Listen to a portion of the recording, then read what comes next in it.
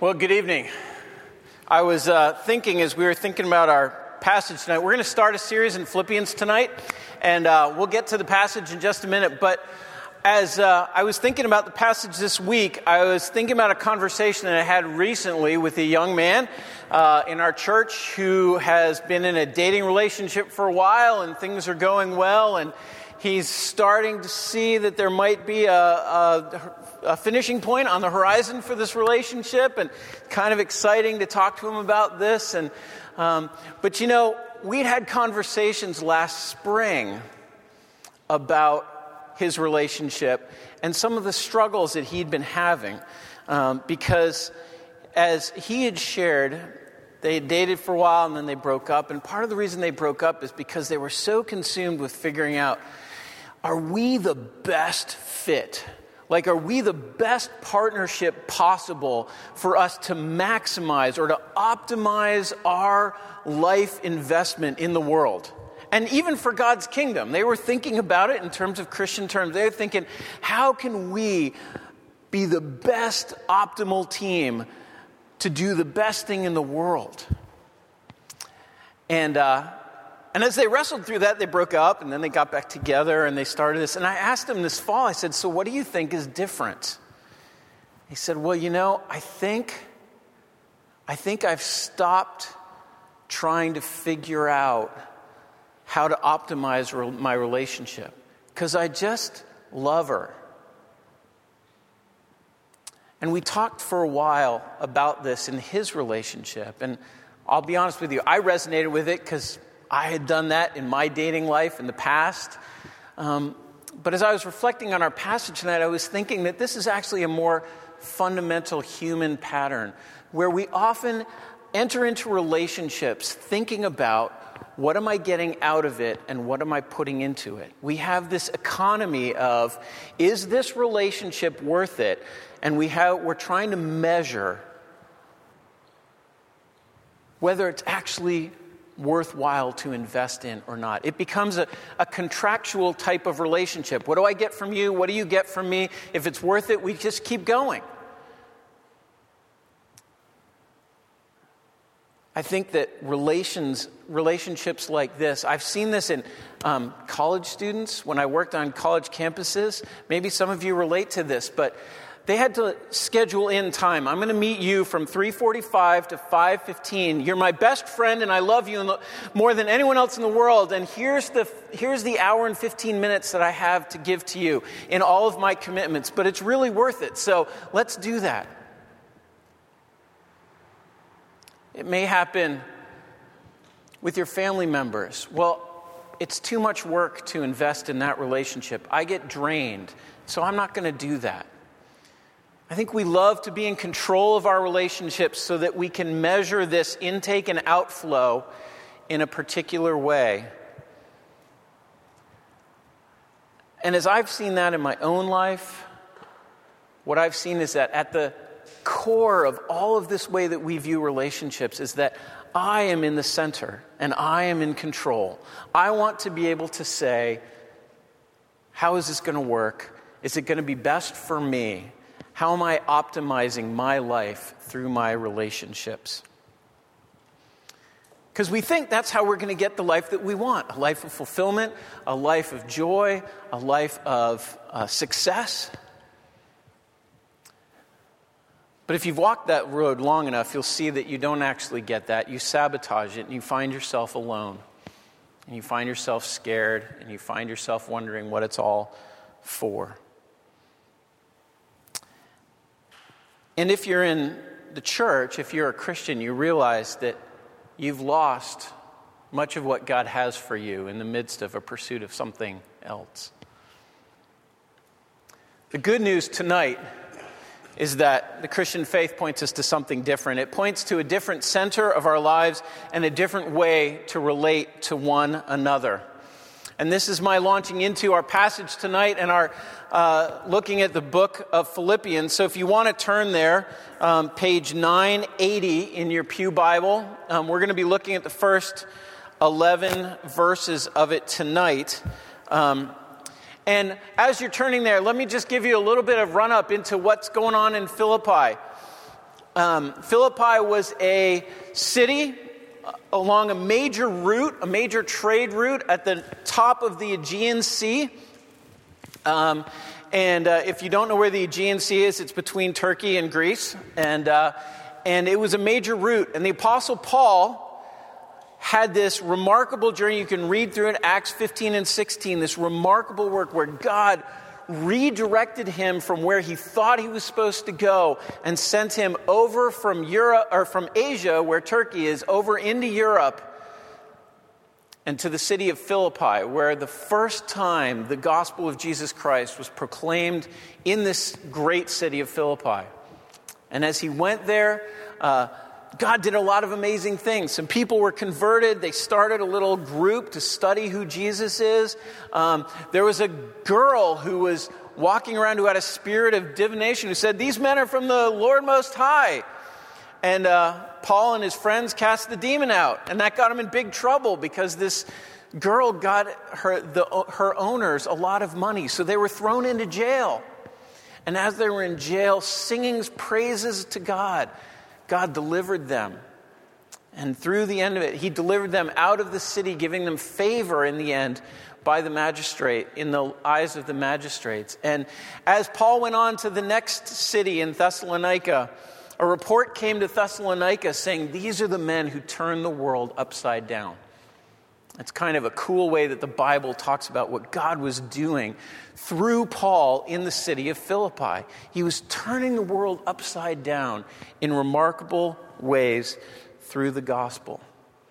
And Paul is now, later in his life, he's in prison. You'll see this later in the book. He's in prison and he's writing back to this church whom he dearly loves, who has given him lots of support, both by sending people and by sending material support to him while he's in jail.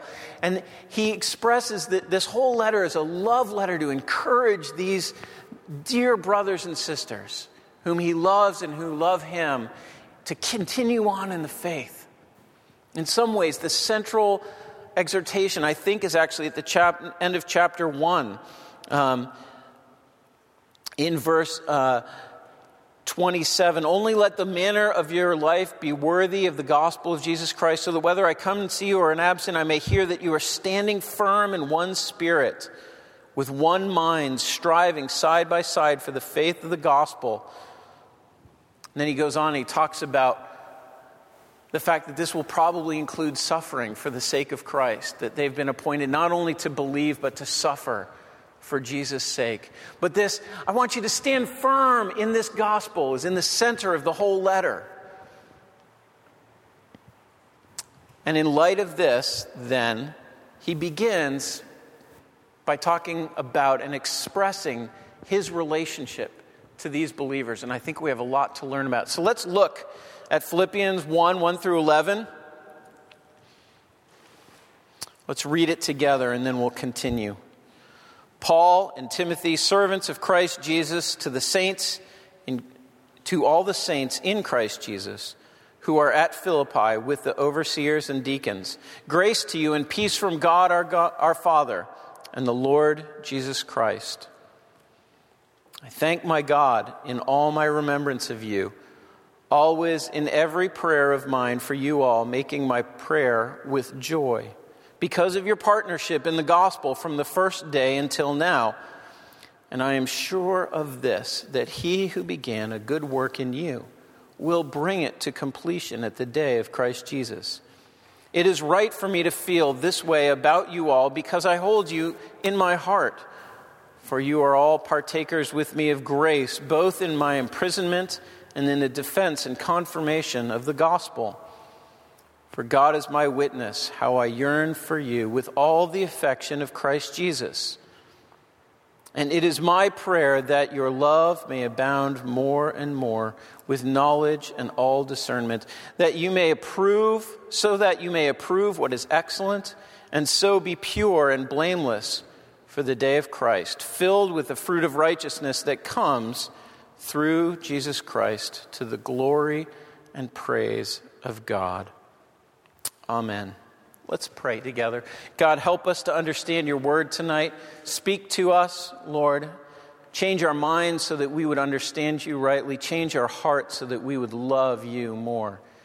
Change our will so that we would do what we are called to do. For Jesus' sake we pray. Amen. So as we look at this, as Paul launches this letter, as he launches into this great exhortation and love letter to his friends, what I want you to see is that at the very core of it is that God has called his people into a partnership. You see it in verse 5 very clearly. Because of your partnership in the gospel. Or if you want to think about it a different way, he's saying God has called us into gospel friendship with one another. This is the very nature of what it means to be a follower of Jesus Christ. As we respond to the call to believe and follow Jesus, he calls us into this gospel friendship with one another, a gospel partnership. And that's what we're going to explore tonight, is this idea of gospel partnership. And in order to do that, we probably need definitions of both of those words. First of all, what is a partnership? The word here, you probably heard it, is koinonia. Sometimes it's translated fellowship. Sometimes it's translated sharing. It's being in it together, right? It's saying that in a partnership, you have more than one person who's come together for a reason. Right? So think about a soccer team, right? If you've only got one guy on the field and he's trying to do it all, he's not going to be able to succeed. He can't do what he's called to do because he's supposed to be a part of a team. Or I don't know if you've ever seen a crew team row, right? 8 guys having to row in perfect unison together to keep the boat moving down the lake. One guy gets thrown out, the boat falls apart. They can't do it. This is a kind of partnership. There are probably lots of other ways in which partnership, you can imagine in your own life, how does partnership look? But it's this sense of being in it together. But the question is, partnership in what? Because you could be in a business partnership, you could be in a sports partnership, like the examples I've given. What kind of partnership is it? Well, Paul says, in the kingdom of God, this is a partnership in the gospel. And that word needs definition too, doesn't it? Because we talk about that. If I say gospel, you might think a certain kind of music, right? Or you might, and it might be different kinds of music depending on where you're from. So there's old Southern gospel and there's, anyway, I won't even begin. So there's lots of different things that it could mean. So what does it mean? What does Paul mean? Well, as we'll read through this book, he uses the word over and over and over again. Actually, interestingly enough, without giving a really clear definition. But as you read all of Paul's letters, the definition of the gospel that I think would be most clear is the gospel is the good news of what God has done in Jesus for us to rescue us from the terrible place of being in our sin without any way of getting out. God has done something in Jesus. Jesus Christ, God who became man, who walked on this earth, who lived a life without sin. He never did anything wrong. He had never disobeyed God. And then offered himself up in love as a servant for all of humanity, to offer himself up as a sacrifice by dying an unjust death. An innocent man dying an unjust death for people like us who are not innocent. And he did this so that we might be saved from the power and penalty of sin, so that by being raised from the dead, Jesus then conquered sin and death for us. And now is able to offer us forgiveness of sin because the penalty is gone. New life because the penalty of death is gone. This is the gospel. This is the good news. So partnership in the kingdom of God is coming around this good news. It is both the good news that we share among us, and it is the good news that goes out from us. And that's what we'll talk about as we see, as Paul unpacks where we're going with in the rest of this first section in terms of gospel partnership, gospel friendship. So the first thing, what I want you to do, look at verses 1 through 6. There are 3 points I want to see. That there's an affirmation of gospel friendship, there's an expression of gospel affection, and there's a direction of gospel agenda. Well, I'll repeat those as we go. The first thing we see, though, in verses 3 through 6 is an affirmation of gospel friendship. I thank my God because of you. Always, in every time when I'm praying, I thank God for you because of the partnership that we share in the gospel.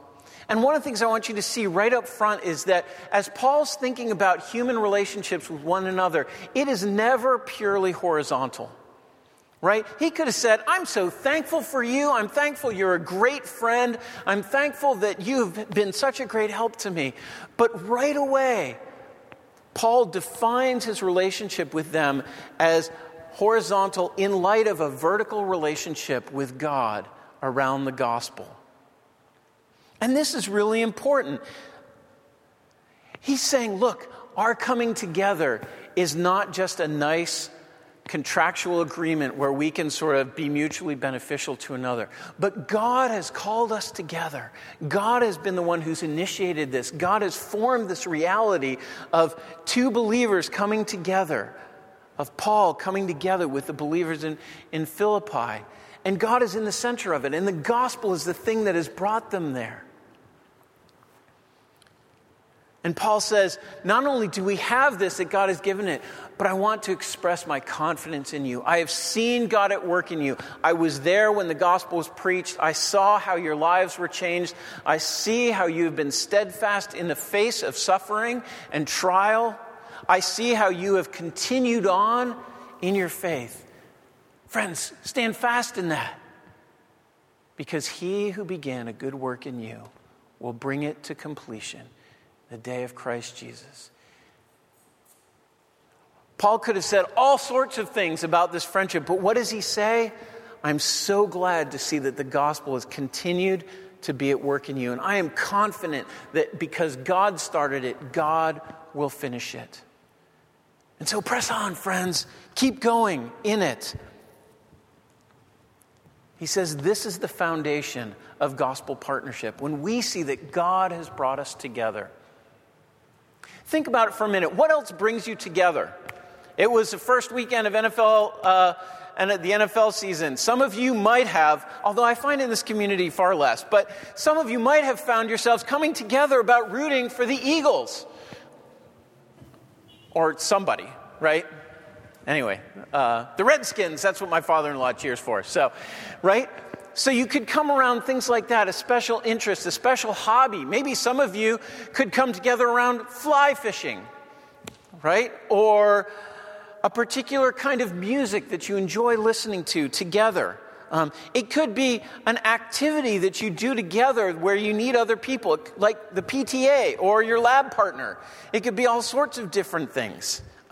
It could be common experiences that you've had. We were in a theater troupe together, or again, we were on a sports team. There are all sorts of ways where we can connect with other people humanly. But what Paul says is that God has designed his people to have a much more deeper and profound connection that centers on God's work in their life and the truth of the gospel that they come around together. This is really good news because, you could look around this building and think, how much do I have in common with that person over there? We come from a different family, we're a different race, we have a different educational background, different socioeconomic situation. Everything about us is different. And it would be the easiest thing in the world to simply walk out that door having connected with the people who look like and have the same interests and common things as you do. But what Paul says is, no, friends. God has called us to a partnership in the gospel. And because of what Jesus Christ has done in our lives, we can come together around that no matter how different we are. That's one of our prayers and one of our hopes is that would be real in this church. And not only for our sake, because we learn more about the gospel from people who are different than us than people who are like us. We see the gospel more clearly when it's the only thing we have in common with those around us. But it's also a place that God holds up this to be a place of witness. Because for Paul, the partnership in the gospel isn't just, hey, we all share in this thing together. But the partnership that Paul's talking about is the partnership of his ministry of proclaiming the gospel. And one of the ways we do that is simply by having this gathering of people where if someone walked in off the street who had never been to a church, they might say, what do all these people have in common? And the answer is nothing but Jesus. What a great testimony that is. It's only the beginning. There's more. We'll see it. We're supposed to be also then sent out in the partnership of encouraging one another to tell others of what a great Savior Jesus is. But one other application point for this. As we think about this calling to go out into the world, you're probably familiar with C.S. Lewis's quote that we don't meet anyone who are mere mortals. We don't meet people who just, at the end of their life, die. We meet eternal beings every day. In his great language, it's the same, the people who we snub, the people who we marry, whoever they are eternal beings. And when we see them at the end, they will either be people in their place of condemnation and sin who will be so horrible that they will be frightening to us. Or we will see them redeemed by the blood of Christ, and they will be so glorious that we would be tempted to bow down and worship. And so this partnership of the gospel that's meant to be the church is meant to be a partnership that is always inviting and calling people in. Because everyone we reach, everyone we interact with is an eternal being and has one of these two eternal destinies. So Paul says gospel friendship is one of the core things that God has called us into. The second thing is that he expresses a gospel affection for them. Right? Look with me in verses 7 and 8. You see this even earlier where he's talking about all of them. I love all of you and I always pray for you. And as I'm always praying for you, I'm always thanking God for you. But then when we get to 7 and 8, it's even more explicit. He says, where am I? Verse 7, it is right for me to feel this way about you all because I hold you in my heart, for you are all partakers with me of grace, both in my imprisonment and in the defense and confirmation of the gospel. For God is my witness how I yearn for you all with the affection of Jesus Christ. Paul's basically saying, I have you in my heart. In the very core of my being, I love you. You are partakers with grace with me. That probably has two different meanings. One is a sense of you have partaken of the grace that God has shown to you and me both by forgiving our sins in Jesus Christ. But secondly, a partaker of grace because God has given us this ministry of proclaiming this forgiveness of Jesus Christ to others. And so Paul is saying, I love you because we have been in this together from the very beginning. Right? He feels it so strongly. Verse 8, he says, I call on God to be my witness. How I long for you. How I yearn for you. You have stood with me while I'm in prison in this place of shame. You have been with me as I've been out there proclaiming the gospel, the defense and confirmation of the gospel, telling others about Jesus.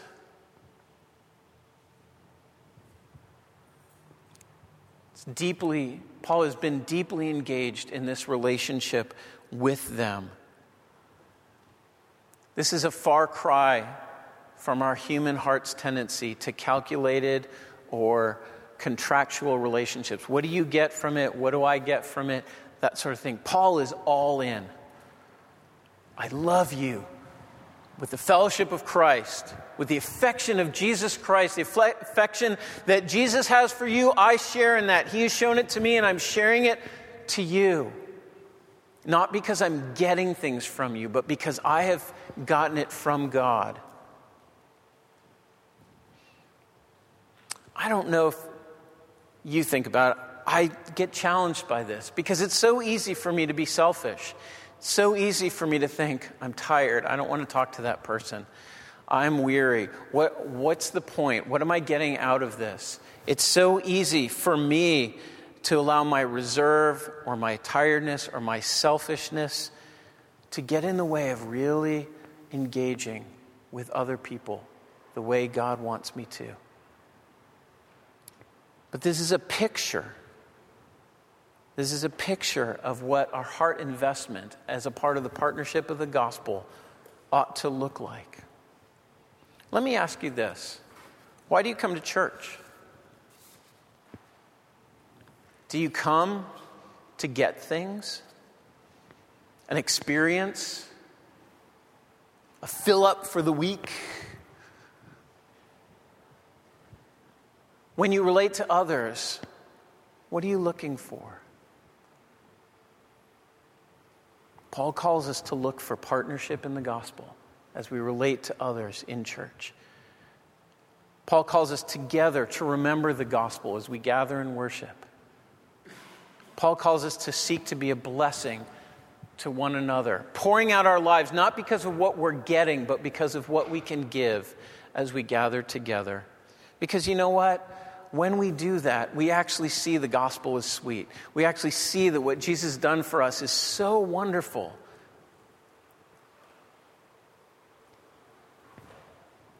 So not only do we have an affirmation of gospel friendship, not only do we have an expression of gospel affection, but finally, 9 through 11, we have a relationship that's directed by a gospel agenda. Look with me at 9 through 11. Paul said, hey, every time I pray for you, I'm so thankful. And then in verses 9 through 11, he says, and this is the content of my prayer for you. This is the thing that I really want for you. And friends, I want you to recognize how remarkable this is. Because if you stop and think, what do you pray about?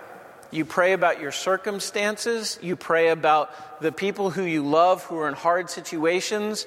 You pray for things to be easier and better in your life.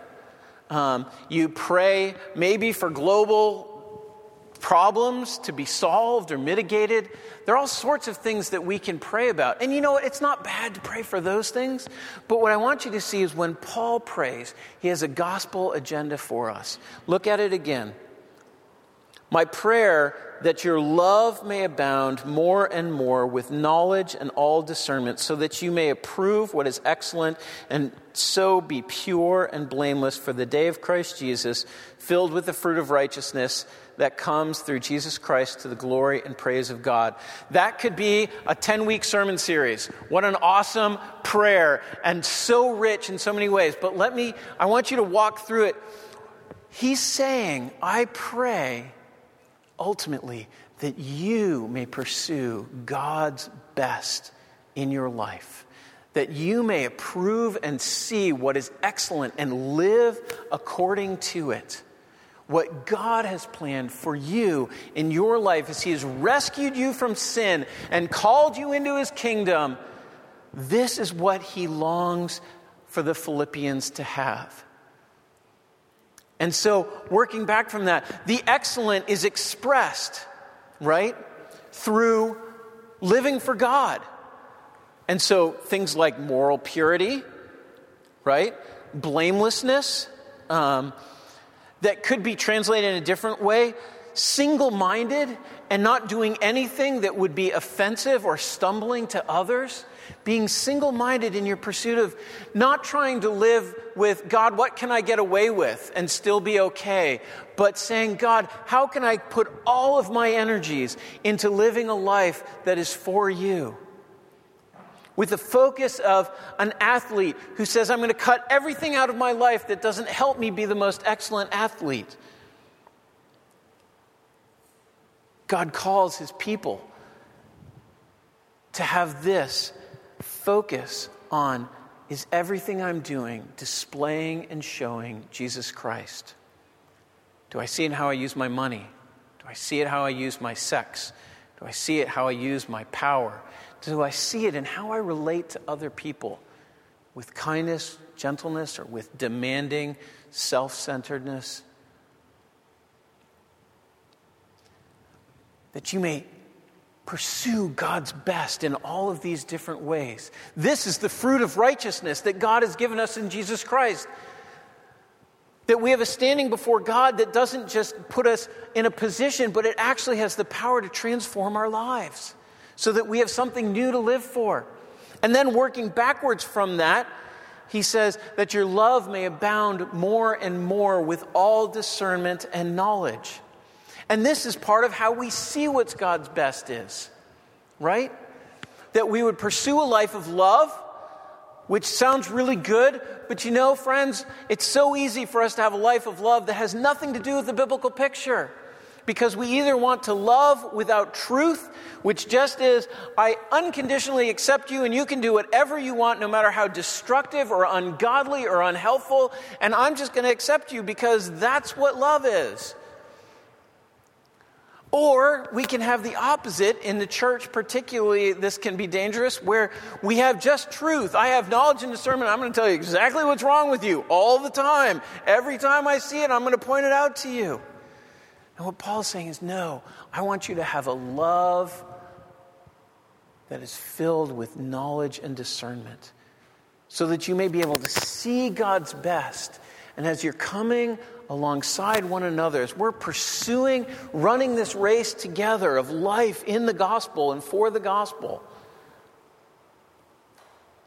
that our hearts may be captured and transformed by the work of God in Christ, by the gospel itself, and then it may overflow in a changed life where we actually are able to live differently because of what God has given us. Friends, this is what Paul longs for his friends in the gospel. It's not okay for Paul to say, hey, I'm glad you're in the camp, good enough. Paul says, I long that you will increase more and more, that you will grow more and more. Don't stay where you are. A gospel partnership doesn't allow people to say, it's okay. Yes, there's lots of room for struggle. There's lots of room for progress and even sometimes dramatic failure in the midst of that. But the agenda and the goal is growth and Christ-likeness and reflecting these things and ultimately the glory and praise of God. Which is where we begin, right? A gospel partnership begins with God bringing us together, and its end is that as God does this work in us, we are to the praise and glory of God. That we encourage one another by our lives, by our partnership together, that God is proclaimed to the world together by how we do this. And friends, we're freed from a life of contractual relationships. We don't come to church thinking, what am I going to get out of it? And if I'm getting enough, it's worth it. And if not, I don't know, maybe I'll stay home and watch Seinfeld reruns tonight. But instead you're coming because this is the partnership of the gospel. And if you're here tonight and you're exploring Christianity, and you may have had some really bad church experiences, all I can say is, this is what God's design is. And this is what we want to be. And this is what He's called us to be. And the very center of it is God's work for us in Jesus. Because friends, this kind of partnership in the gospel where we're freed from selfishness to just love, not because we're getting anything, but to just love, the only way we do that is because of the one who has worked in us already. When we get to Philippians 2, we'll see it so clearly. Jesus had every privilege of divinity, every privilege of being the second person of the Godhead of the Trinity. He sat in heaven enthroned, and yet He humbled Himself, submitted Himself to His Father, took on human flesh, made Himself a servant, and then went to the cross for us. He wasn't selfish. He gave of of his very life for us. The very beginning and the end of the gospel partnership is because we have a Savior who has done this for us. He calls us to walk in those footsteps as we relate to one another, because he who brought us together is the one who has shown us how to do it and given us the power to do it. And so as we begin this series on the book of Philippians, as we talk about what does it mean for Christ in me to be the most important thing, to count all things as lost for the sake of knowing Christ, so that we may stand firm in the gospel. Part of where Paul begins is gospel partnership. Let's do this together. Let's pursue this together for God's glory. Let me pray. God, we love you. We thank you for the work of Christ. Lord, we pray tonight that you would unroot our selfishness, Lord, and our self-absorbed relationships. Lord, that you would help us to know what it means to engage in this gospel partnership. Lord, and to do it knowing that we can't do this in our own strength, but to know that you can do this in us as we trust and rely on you. Lord, we pray that you would do this, Lord, for your praise and your glory. We pray this in Jesus' name. Amen. To close